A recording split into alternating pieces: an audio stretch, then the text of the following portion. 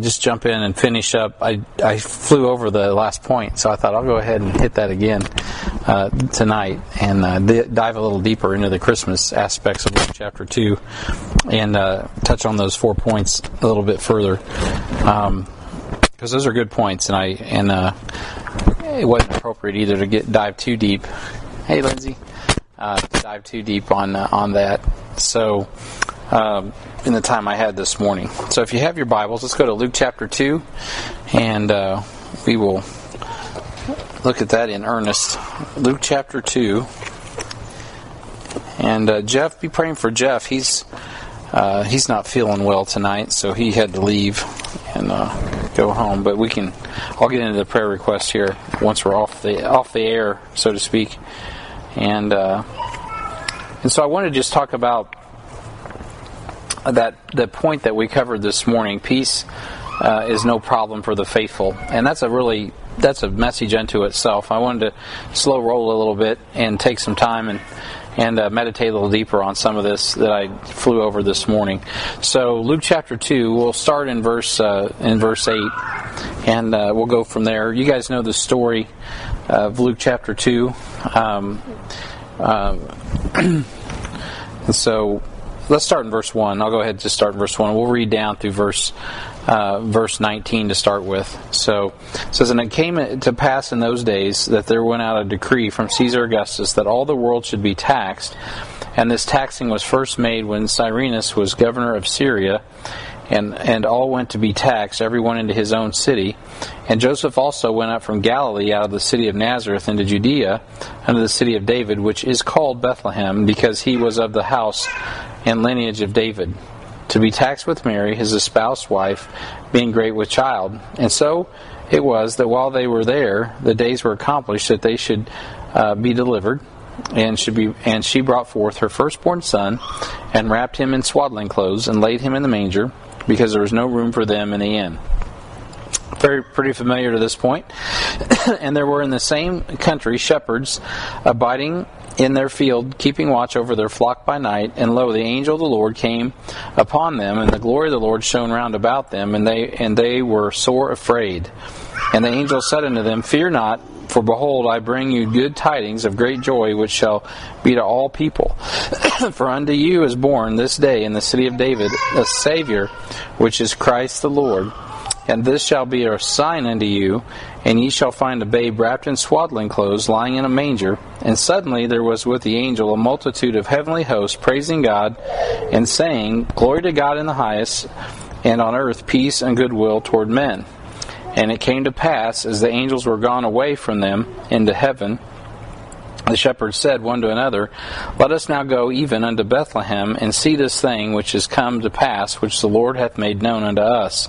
And they came with haste, and found Mary and Joseph, and the babe lying in a manger. And when they had seen it, they made known abroad the saying which was told them concerning this child.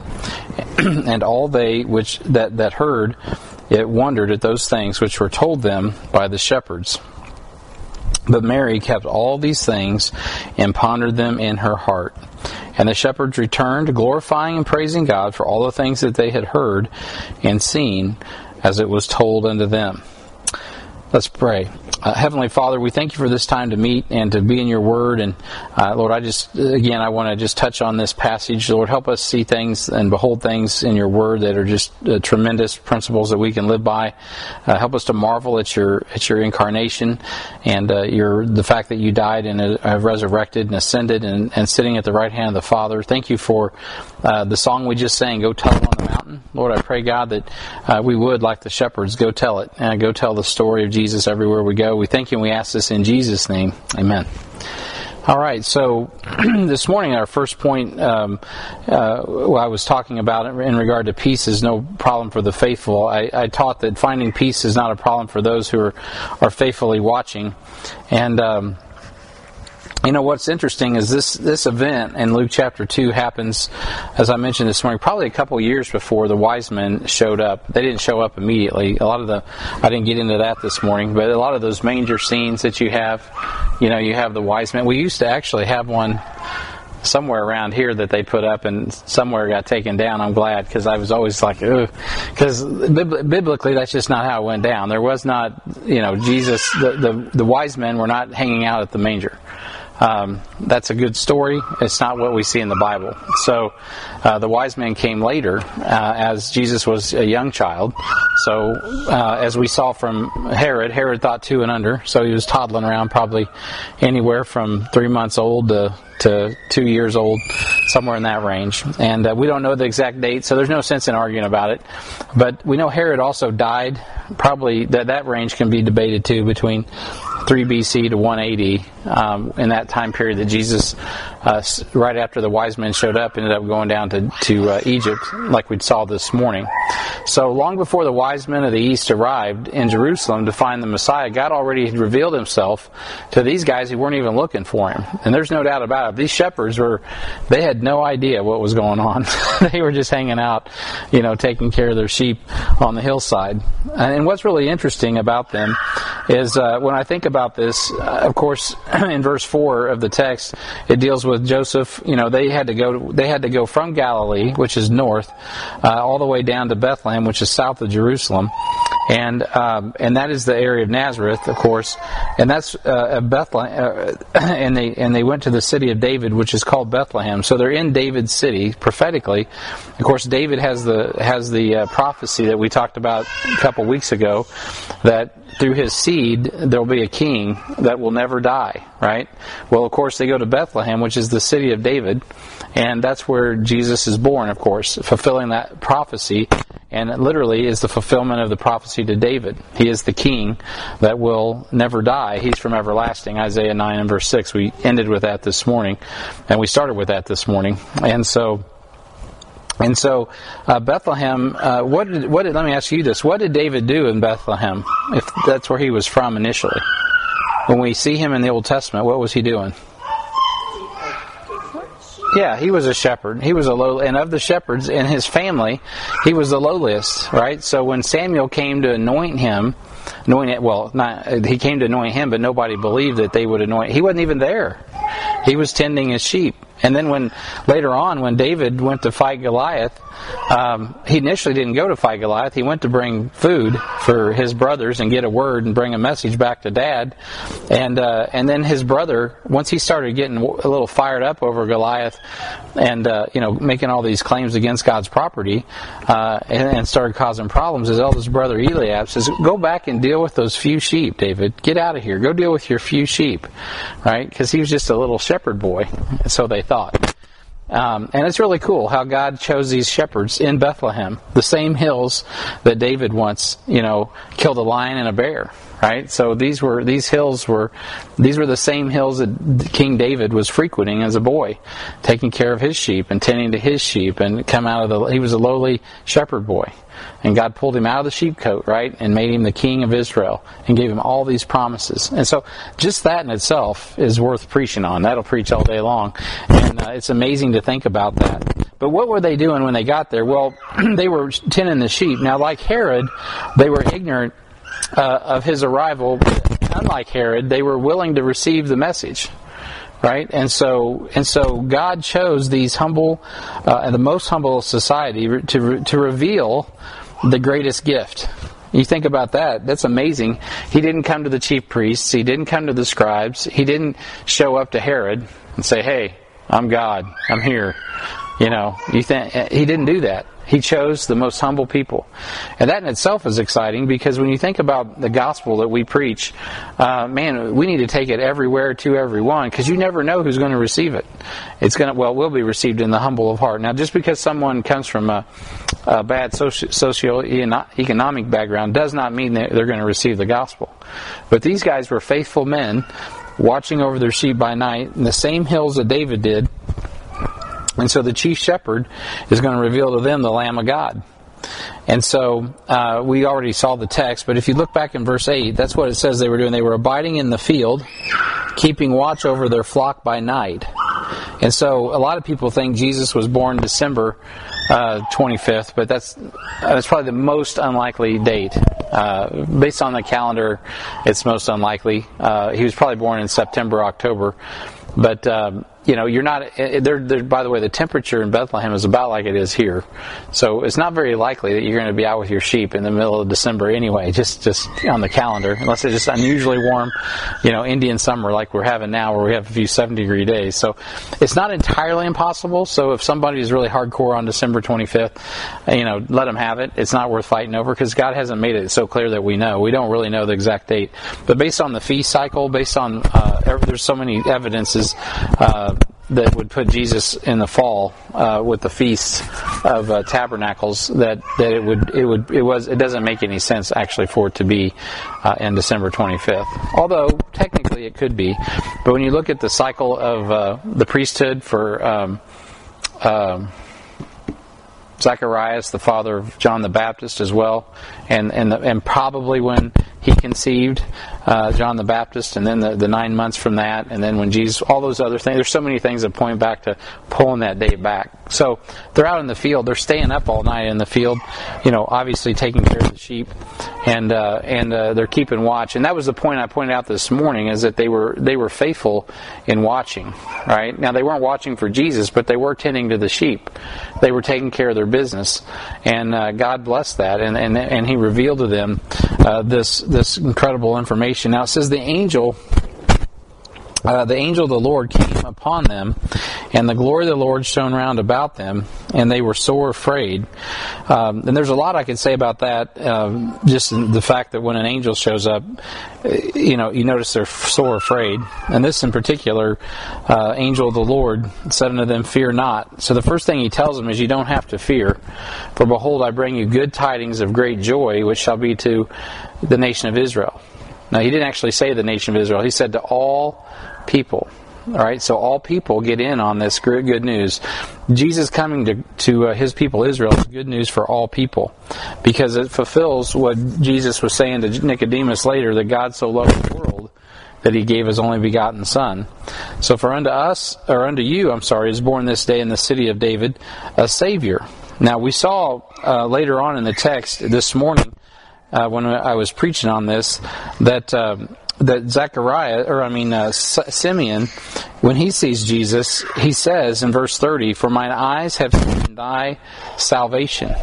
And I mentioned last week that Jesus' name means salvation. And so God has this thing set up that when you see Jesus, the name Jesus literally means salvation. And so He is salvation. He is the Savior. And so He is also the Christ. What's Christ mean? What's the word Christ mean? What's another word for Christ that we use? Yeah, Messiah. So when you hear the word, we always say Lord Jesus Christ. What we're really saying, Christ is Messiah. He is the promised. He's the promised one. So we actually use that in English all the time too. We use Christ and Messiah, but He's the one that was promised. And so then of course as He gets down there, and there's an angel, a multitude of heavenly hosts praising God, saying, "Glory to God in the highest, and on earth peace and goodwill toward men." And so His the glory is what it's all about. Glory to God on the highest, but on earth, right? God's in heaven, but on earth there's peace and goodwill toward men. And so that's really the thing that my whole sermon is based on. I didn't get a chance to really park on it this morning for time's sake, so I thought I'd come back and hang on the rim here a little. But I've chosen these certain passages because every time you kind of look at these instances where the announcement of Christ is coming, whether it's in Isaiah 9:6 or right here, and then later on, further down the text in verse 14, or in verse 14 here, it deals with peace on earth. Now, right now, there isn't peace on earth. And actually, at Christ's coming, there wasn't peace on earth. So the peace that is on earth, it's found in Christ. Herod was still Herod. He was probably murdering people when this was going on. I mean, that guy was ruthless. He was a terrible person. And so the Romans were definitely, they weren't backing off their war machine either. And so peace was on earth, but not everybody was participating in peace. And frankly, that's how it is today. And there should be a distinction between us and the world. And if one thing that should set us apart, it's peace.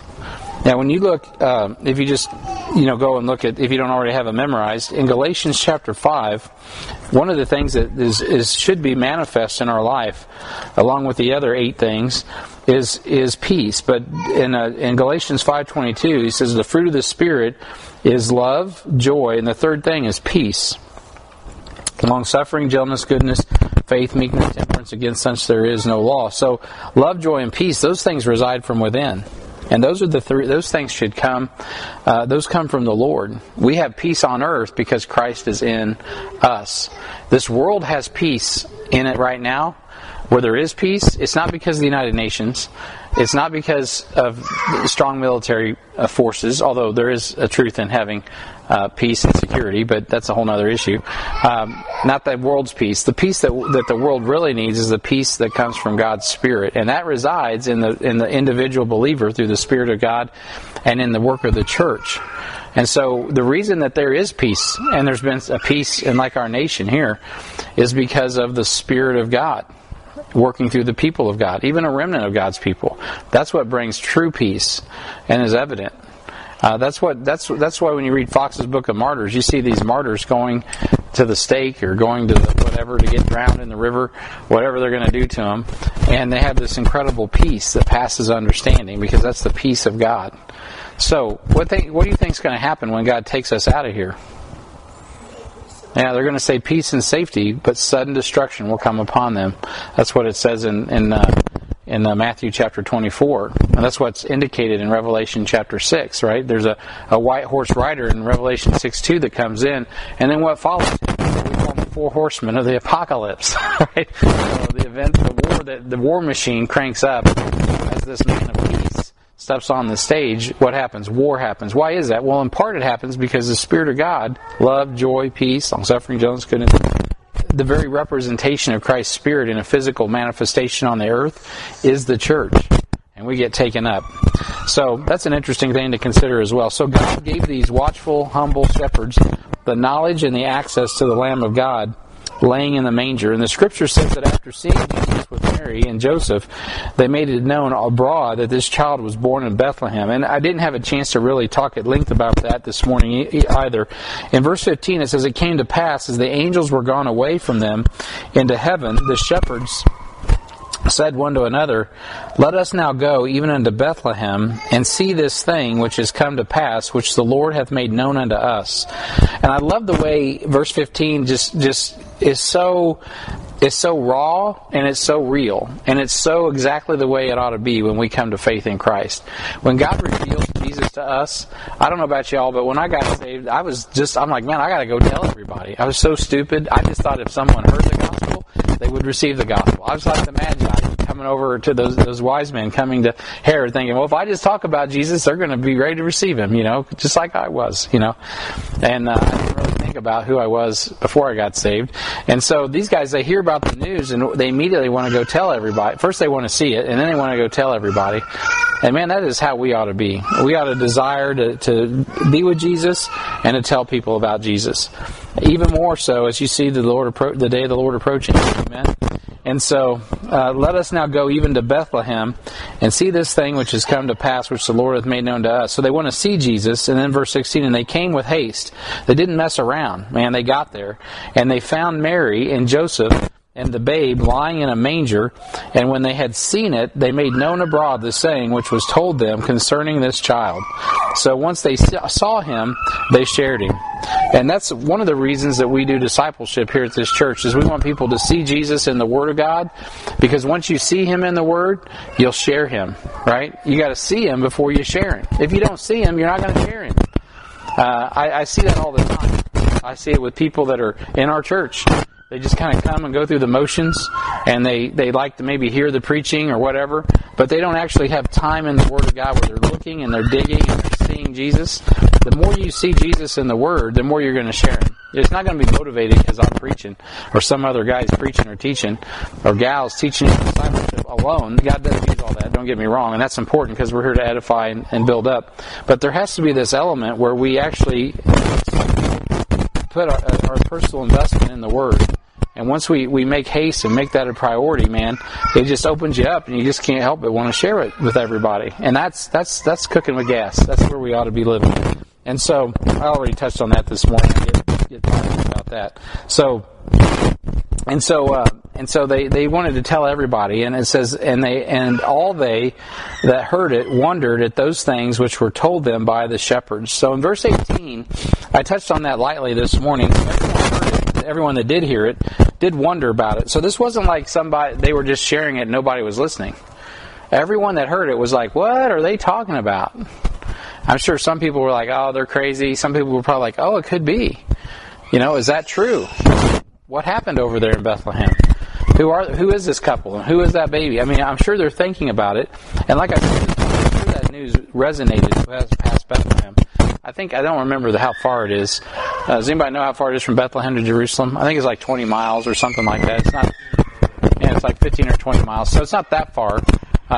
People traverse there. There's a major trade route in Bethlehem, by the way. Crossroads. You could get to Egypt through there. You could go out to the Arabians there. You go back up to Jerusalem from there. So it's a major crossroads. It's like a little trucker town, And so there's this word's going to be traveling that something happened. These crazy shepherds, you know how it is. You can't keep something like that quiet. Everybody's going to hear about it. And so they made it known abroad. So these little shepherds became a pastor the coming of the Messiah to Israel. Many people wondered what they said, but few took it to heart or paid attention, of course, as these were ignorant and unlearned men. And so Mary, however, kept all these things in her heart because she knew Jesus as the Prince of Peace. And that's really cool. Now, this is a great Christmas just moment right here when you think about Christmas. But Mary kept all these things, verse 19, and pondered them in her heart. I think sometimes we think Mary had it all figured out because she was the one carrying Jesus. But obviously she did not. Nor did Joseph, by the way. There's a lot of this stuff they're figuring out on the fly, just like the disciples, just like us, right? And she is watching what's going on. She's hearing what these guys are saying. She's thinking about what she's been told.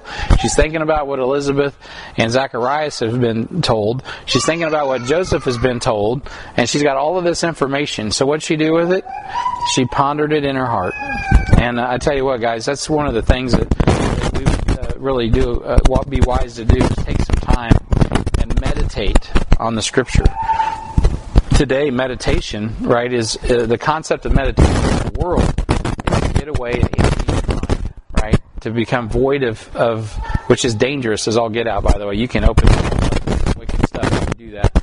I used to do that when I was little. You can get a demon if you're not careful. So don't do that. Don't try to find nirvana in your brain. Don't try to get to another place in the universe. Don't do that transcendental love. What you need to do is fill your mind. It's the opposite. Meditation with the Word of God is the 180-degree opposite of what meditation in the world is. Sitting around humming and with your fingers in the lotus position is not what God's asking for. What He really wants us to do is be like Mary and assimilate the information, what's going on, and meditate upon it and think upon it and think on these things, right? Think on these things. That's what we should be doing. That's what biblical meditation is all about. So these lowly shepherds were incredible, but so was Mary. And so if we keep Jesus' words in our heart, we will have peace in the midst of our problems, like Mary and Joseph. So Mary and Joseph were still in problems. And their problems aren't going away, by the way. Right? We already read Matthew chapter 2. It doesn't get better. They have to leave. They got to flee with Jesus' life. So just because you have the peace of God and the Word of God doesn't mean our problems go away. And it doesn't. As a matter of fact, that's why we look forward to heaven. This is not our home, right? And so our life is to please God, and God is doing something in the redemptive work. And man, you want to get in on it and be a part of it. And that's what Mary and Joseph were willing to do, and their hearts were right as they meditate on these things. Is not a problem for those who faithfully are watching. So that was my first point. Forgiveness is not a problem for those who are faithfully watching. So one of the things we could be doing today, more practically, this is my first of 4, so I'm going too slow, but is we need to be watching for us. What are we to be watching for? Yeah, we're to be ready for the coming of the Lord. We're to be watching in a different way. They're watching for their sheep. and they were diligent in that. But we need to be watching for the Lord. And we also need to take care and watch out for one another. Watch and pray. Pray for each other. And so if you take like on Shelby Next, and you open, if you got Shelby Next on your phone, and you open it up and look at all the members, there's like 232, I think, there's just over 200 members. There's more if you add the regular. So if you out, so take time to think about. Donna is out and doing something for Christmas, and Jamie, he's working up at not Sutherland's, up at Sherwin, and I said Debbie Crawford. You're not Debbie Crawford. Wendy Crawford. I know a Debbie Crawford. That just was in my head. So Wendy, she's taking care of her sons and doing her thing at the school. And if I just go around this room and start praying about you guys' lives, everything I know, that's a lot just with 8-9 people. And so when you do 200, it's more. But I bring that up because we're to watch for one another and to pray. And so we should be sensitive when we see, like Gawain Arney had his surgery this week. We should be praying for Gawain that he recovers, that it works. When we see a brother or sister, instead of gossiping and saying, man, I hope Sister Susie doesn't do this or that, one of the better things we could do is go to the Lord with it and say, God, man, I hope you can help Sister Susie so that you can take care of her and provide for her. And so on and so forth. So watch and pray. All right, so the second one I mentioned was in verses 21 through 35, which was Simeon, and I really flew over that. So I'm going to go ahead and just kind of try to touch on a little more of that in the time we have left. It says, and when 8 days were accomplished for the circumcising of the child, his name is called Jesus, which was so named of the angel before he was conceived in the womb. And when the days of her purification according to the law of Moses were accomplished, they brought him to Jerusalem to present him to the Lord. As it is written, the law of the Lord, in the law of the Lord, every male that openeth the womb shall be called holy to the Lord, and to offer a sacrifice according to that which is said in the law of the Lord, a pair of turtle doves or 2 young pigeons. And behold, there was a man in Jerusalem whose name was Simeon, and the same man was just and devout, waiting for the consolation of Israel, and the Holy Ghost was upon him. And it was revealed unto him by the Holy Ghost that he should not see death before he had seen the Lord's Christ. And he came by the Spirit into the temple, and when the parents brought in the child, Jesus, to do for him after the custom of the law, then took he him up in his arms, and blessed God, and said, Lord, now lettest thou thy servant depart in peace according to thy word, for mine eyes have seen thy salvation, which thou hast prepared before the face of all people, a light to lighten the Gentiles, and the glory of thy people Israel. And Joseph and his mother marveled at those things which were spoken of him. And Simeon blessed them, and said unto Mary his mother, Behold, this child is set up for the fall and rising again of many in Israel, and for a sign which shall be spoken against. Yea, a sword shall pierce through thy own soul also, that the thoughts of many hearts may be revealed. And so up through verse 35 deals with this story of Simeon. So we find peace is not a problem for those who are faithfully waiting. Now this man Simeon is super faithful in waiting. He is very faithful. And so I'm just going to back up and touch on a few things. In verse 21, we see this 8 days, these 8 days that were accomplished for the circumcision. And we see here that he's referencing Exodus chapter 13. And if you have your Bibles, you might want to turn back there and look at Exodus 13 and see the text there that he's referring to. In the Old Testament, God set this apart for the male that was born. They were to be dedicated or sanctified. In Exodus 13 and verse 2, it says, The Lord spake unto Moses, saying, Sanctify unto me all thy firstborn, whatsoever openeth the womb among the children of Israel, both of man and beast, is mine. So he's not just talking about humans, he's talking about animals. The first fruits of thine increase is what he's talking about. And Moses said unto the people, Remember this day in Egypt that you came out of Egypt to the house of bondage, for the strength of the hand of the Lord brought you out from this place. There shall no leavened bread be eaten. This day came ye out in the month of Abib. And so we're dealing with the Passover here as well. For time's sake, if you skip down to verse 12,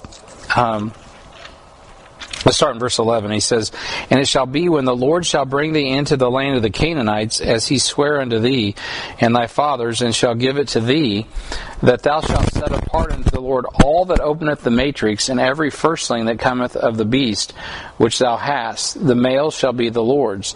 And every firstling of an ass shalt thou redeem with a lamb.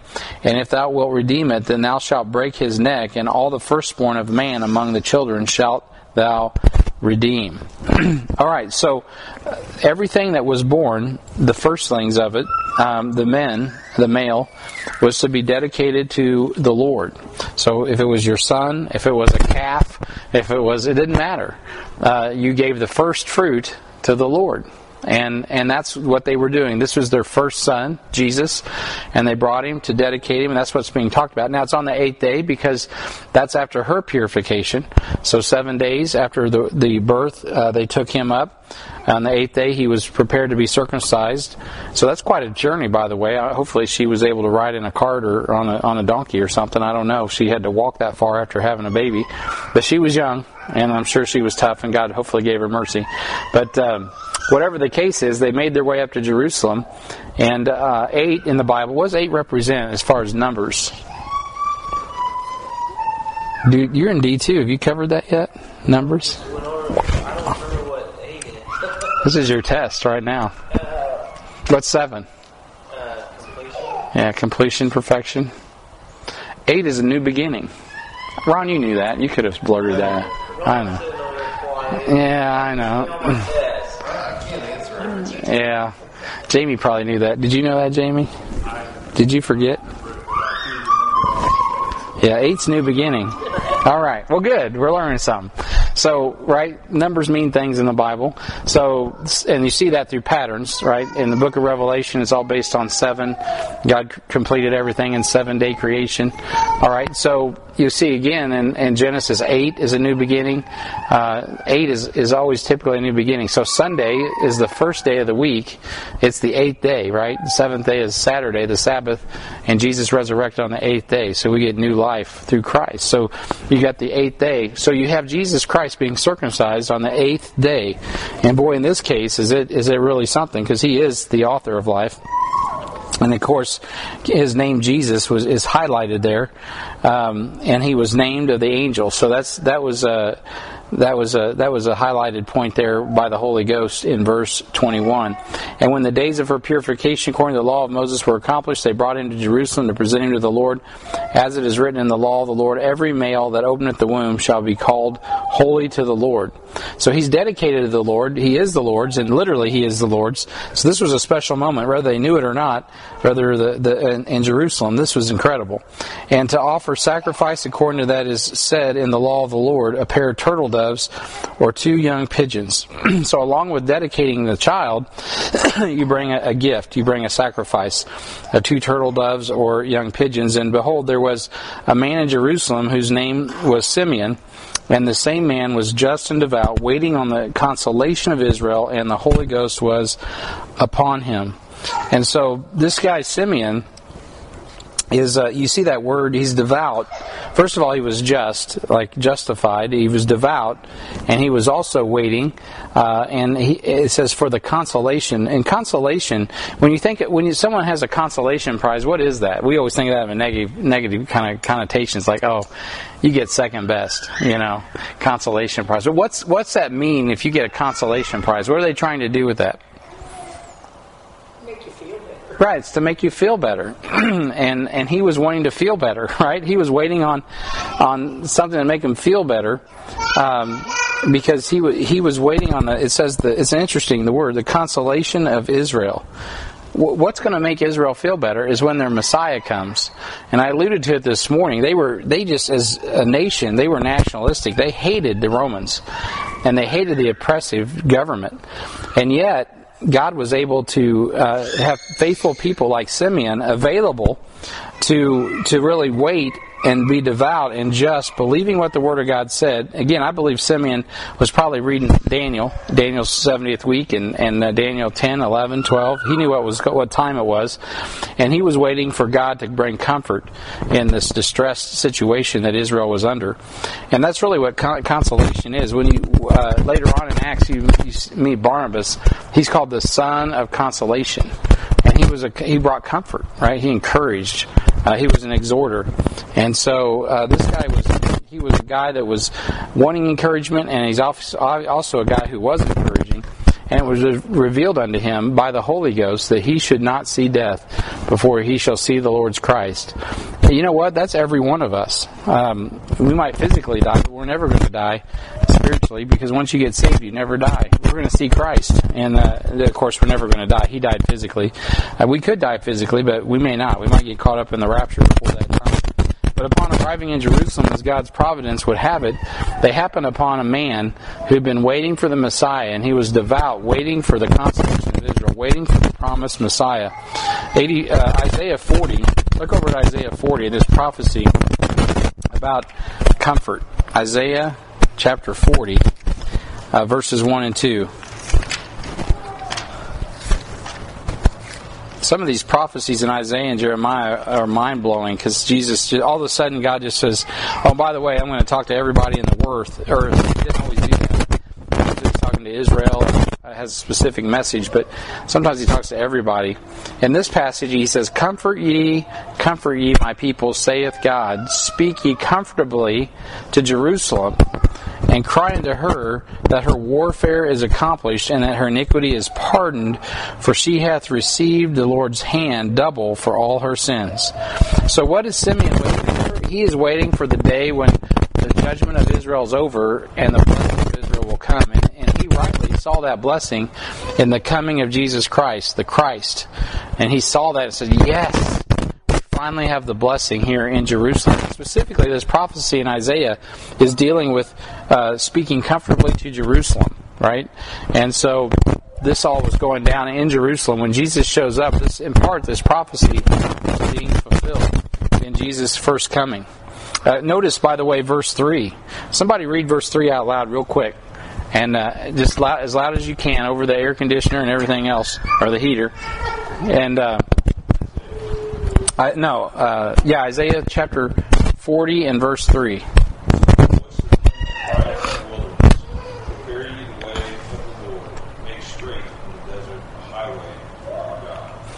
Yeah, John the Baptist, that's right. Somebody got that. So, isn't that interesting? So you see a prophecy, first of comfort in Jerusalem, and in Luke chapter 2, you see a man named Simeon waiting for the consolation of Israel, waiting for the judgment to be over, and, well, the Prince of Peace to come. Salvation to arrive. Jesus Christ is salvation. And that's what he even says in Luke chapter 2, and in his proclamation there. And he blesses God and said, Lord, now verse 29, now let thou thy servant depart according to thy word, for mine eyes have seen thy salvation, and hast prepared before the face of all people a light to lighten the Gentiles and the glory of the people Israel. Now let me just pause right there, and to directly tie that into what we do as we preach the gospel. I mean, literally, we are the hope of the world. The church is the hope of the world. Jesus is the hope of the world. And the world's only going to see Jesus if the church takes him where he needs to go on time. And so we bring the consolation right now. It's an amazing thing. I know Jesus and we're able to share him with the world, literally. And we do that to the best of our ability. And so that's a cool passage in Isaiah chapter 40, verses 1 and 2. And then you see verse 3, which really fast forwards you to Luke chapter 3, when we get to the public ministry of Jesus, right? You go straight to one crying in the wilderness, prepare ye the way of the Lord, make his path straight. So Simeon was the fulfillment of Scripture as he proclaimed at the temple that the salvation of Israel had appeared. In Luke chapter 2, as he proclaims that, he sees the salvation. And this is, now interestingly enough, in verse 32, he says he's a light to lighten the Gentiles. And so I wanted to mention this, I didn't have a chance really to do it this morning, but it just comparing this morning Matthew chapter 2 with these wise men coming from the east. Who are they? They're Gentiles, right? A light has appeared, and the Gentiles are coming. Literally, this prophecy is being fulfilled. Even though Herod can't see it, even though Mary and Joseph don't really get what's going on. Probably Simeon himself, though he gets it in concept, he doesn't know what's going on, that there's some men loading up over here in the east and they're heading in to see Jesus Christ because he's the light of the world. All of these things are being orchestrated because, well, Jesus Christ is who he said he is. And it's amazing when you put all the passages together and see what was going on. It's just so finding peace is not a problem for those who are watching and waiting on the Word of God to be fulfilled. Thirdly, we already saw Anna this morning, and I won't take a lot of time with her, but I like Anna, the widow, down in verse 36. And there was one Anna, a prophetess of the tribe of Asher. It says Aser, but that's Asher. It's Greek, it's Aser, and in Hebrew it's Asher. She was of great age and had lived with a husband 7 years from her virginity. So she was a virgin that married, and in 7 years she was widowed after being married for 7 years. And it's debatable. Some say she lived 84 years as a widow. Others say she was 70 some years as a widow. And, obviously she had to be 17, 18, whatever she was before she married him. That gets into the math I was running this morning. But whatever the case, she was an older lady that had been widowed for quite some time. And was at least 54 years old. And so she served God with fasting and prayers night and day. Right? She was so faithful. And she was a widow indeed, as Paul calls them in the New Testament. And she, coming in that instant, gave thanks likewise unto the Lord, and spake of him to all them that looked for redemption in Jerusalem. And when they had performed all these things according to the law of the Lord, they returned into Galilee to their own city, Nazareth. And the child grew and waxed strong in spirit, filled with wisdom, and the grace of God was upon him. All right, so Anna, she's hearing all that Simeon had to say, and offers a song of praise from her heart and lips as she prays God for salvation and the redemption of Israel. And so finding peace is not a problem for those who are watching and waiting. So Anna also there's another type here. I don't have the note in my Bible, but I'll just skip over that. So the last thing I saw was of course, what we already dealt with this morning, which I did do in pretty good detail, dealing with the wise men that came from the east. There is much more I could say about them as well, and the star that they followed and all of those things, but I'm not going to do that for time's sake because we are well out of time. And so with that is a little bit deeper dive on the text that we had this morning, as we were focusing on those aspects of finding that peace is not a problem for those who are faithfully watching, like the shepherds, to those who are faithfully serving, like Simeon, those who are faithfully seeking. Wait a minute, I missed one. Waiting, like Simeon, faithfully serving, like Anna, and faithfully seeking, like the wise men. All right, so watching, waiting, serving, and seeking. Watching, seeking. So those are the four aspects. And it doesn't matter that the guys that did not know anything about what was going on in Bethlehem, God went ahead and revealed it to him anyway, because He's good. And then there's others that were waiting and ready for Jesus to come. And so all kinds of people in all kinds of different places of spiritual development. You do notice the elderly people were more aware of what God was doing than the younger people that were out in the fields doing the work, because time, right, and difficulties. They had already made their decision what their life was about, and they had set their affections on things above, not the things of this earth. And if there's anything that we can really learn today, is for us in Colossians chapter 2, is to make sure we do set our affection on things above, not on the things of this earth. At Christmas time, there's so much commercialism today, and it's so far away from what's really important. I pray that we're different when it comes to Christmas. Not that you don't have to do away with your Christmas tree, and you don't have to go burn all the your gifts or anything like that. Praise God, it's good to give and be gracious, but at the same time, we don't want to replace Christ with commercialism. We want to make sure Christ is the reason for the season, and we honor Him in that. Amen. Amen. That's my word for the day from Luke chapter 2. So I'm going to go ahead and pray, and then I'm going to hand out the prayer pieces and turn off my recorder. So Heavenly Father, we thank You for this opportunity to come tonight Pray a blessing in the reading and hearing of your word. We want to pray for Jeff True tonight, and want to pray for not Seth Yandel, but Thomas Stukes, that he's usually here on Sunday nights.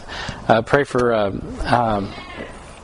Nico Van Niekirk. Lord, we ask that, Lord, you bring these young men and get them discipled and growing in the Lord. Thank you for these that are here tonight. Pray, Lord, a blessing on the reading, the hearing, and application of your word. And, Lord, we look forward to picking up Timothy again when we get back together after Christmas. And we just thank you, and we ask all this in Jesus' name. Amen.